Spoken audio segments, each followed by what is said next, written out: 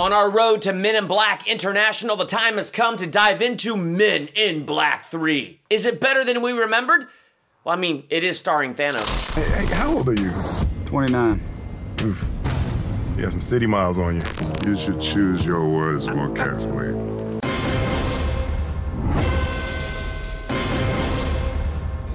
Welcome to Durbania. I'm Durbin, and this is my spoiler talk for Men in Black 3.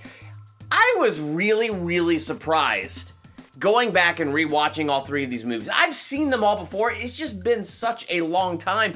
And you know, the first one, I was like, I know I'm going to enjoy it. And guess what? I did, and it was awesome. I really thought I was going to like MIB 2 better than MIB 3. And I gave that one a C+. It was just kind of average to me. And then I got into MIB 3 thinking, wow, then what is this one going to be? It's a B+.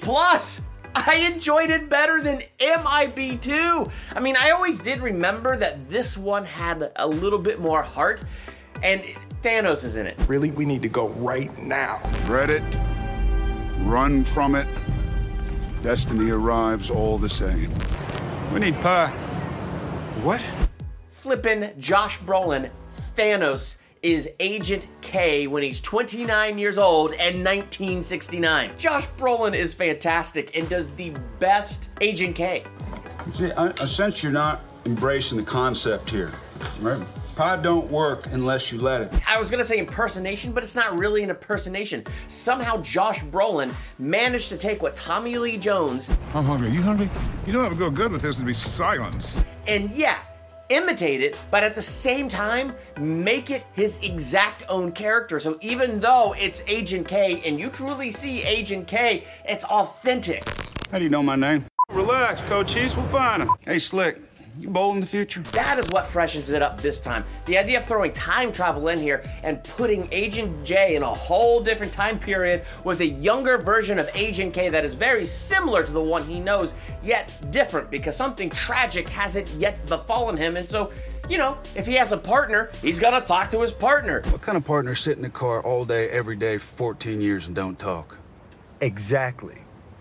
And this is the type of problem it causes. And so it was very interesting to kind of take it from that approach and visit the young K and shift up the dynamic in that relationship that way. Because like I said, even in the first review and in the second review, the real heart and dynamic of the MIB franchise thus far is the Agent J and Agent K relationship. It's totally believable that this is Agent K, and not only does it keep the dynamic and the relationship alive between K and J, but it brings something new and fresh to it that MIB 2 just didn't quite deliver on. So the magic that was kind of lost in MIB 2 is kind of restored in MIB 3. The way that they did this, it's not just the way they did it, it's the actor that they chose and the way Josh Brolin was really able to bring that role home and deliver on the role of Agent K. And it's one of those things you almost forget. You almost forget how spot on Thanos is in this movie until you go back and you rewatch this movie. It's fantastic. Griffin is the other interesting time travel element that I thought was really cool they threw in here. It's not that it's time travel, because he's a fifth dimensional being, which I found so interesting that here he is, he's watching all these futures unfold, and all of the futures are his present, because again, fifth dimensional, so having fun with the aliens and all that fun stuff. And so because like all these different futures are happening all at once, we don't know what future it is until it coalesces, until it actually happens and becomes firm reality. It makes him so interesting. My favorite scene is where he's with K and J and they're at the baseball game, but before it happens, before the Mets even played the miracle game, and the way he kind of dives into it and all the stuff that had to fall together just right for the right people and the right things to be in the right place at the right time for the miracle to happen was incredibly interesting, which goes to the whole plot of this whole movie, that you have one character, Agent J, coming from the future to try to prevent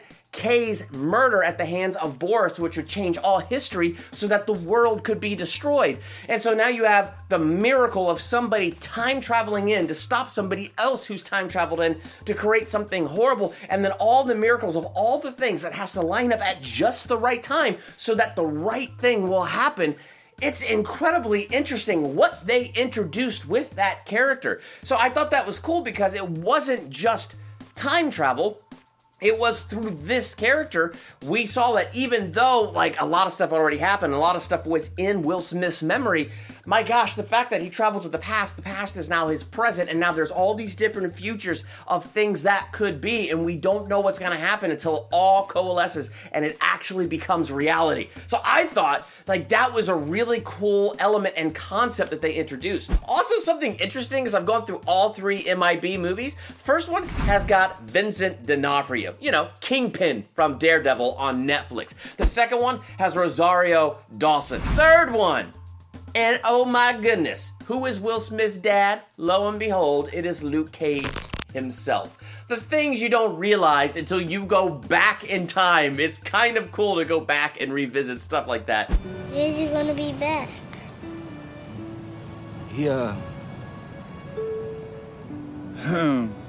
You haven't seen this one in a long time, go back and watch this one. It is a ton of fun. It is cool to see a younger Luke Cage playing Will Smith's father. It's really cool to see a younger Josh Brolin long before he becomes Thanos doing this spot-on Agent K as played by Tommy Lee Jones. Like, it's just so cool to go back in time to like, I think 2012 or so when this movie came out and to check it out and see like where these actors were. It's really fun to go back and check that out before you go see Chris Hemsworth and Tessa Thompson take on the whole new chapter of Men in Black International. I'm super excited to see the dynamic now in that relationship. We've already seen Tessa Thompson and Chris Hemsworth together in Thor Ragnarok, so we know they have a great on-screen chemistry, and I'm excited to see what chemistry they're going to bring to their partnership in Men in Black International and where it's going to take the franchise in the future. What's it going to be like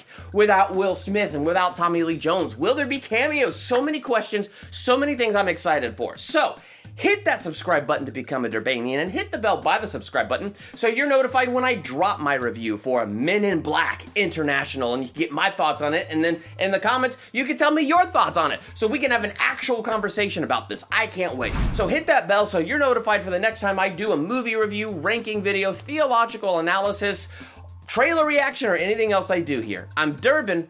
Thanks for checking out Durbanian.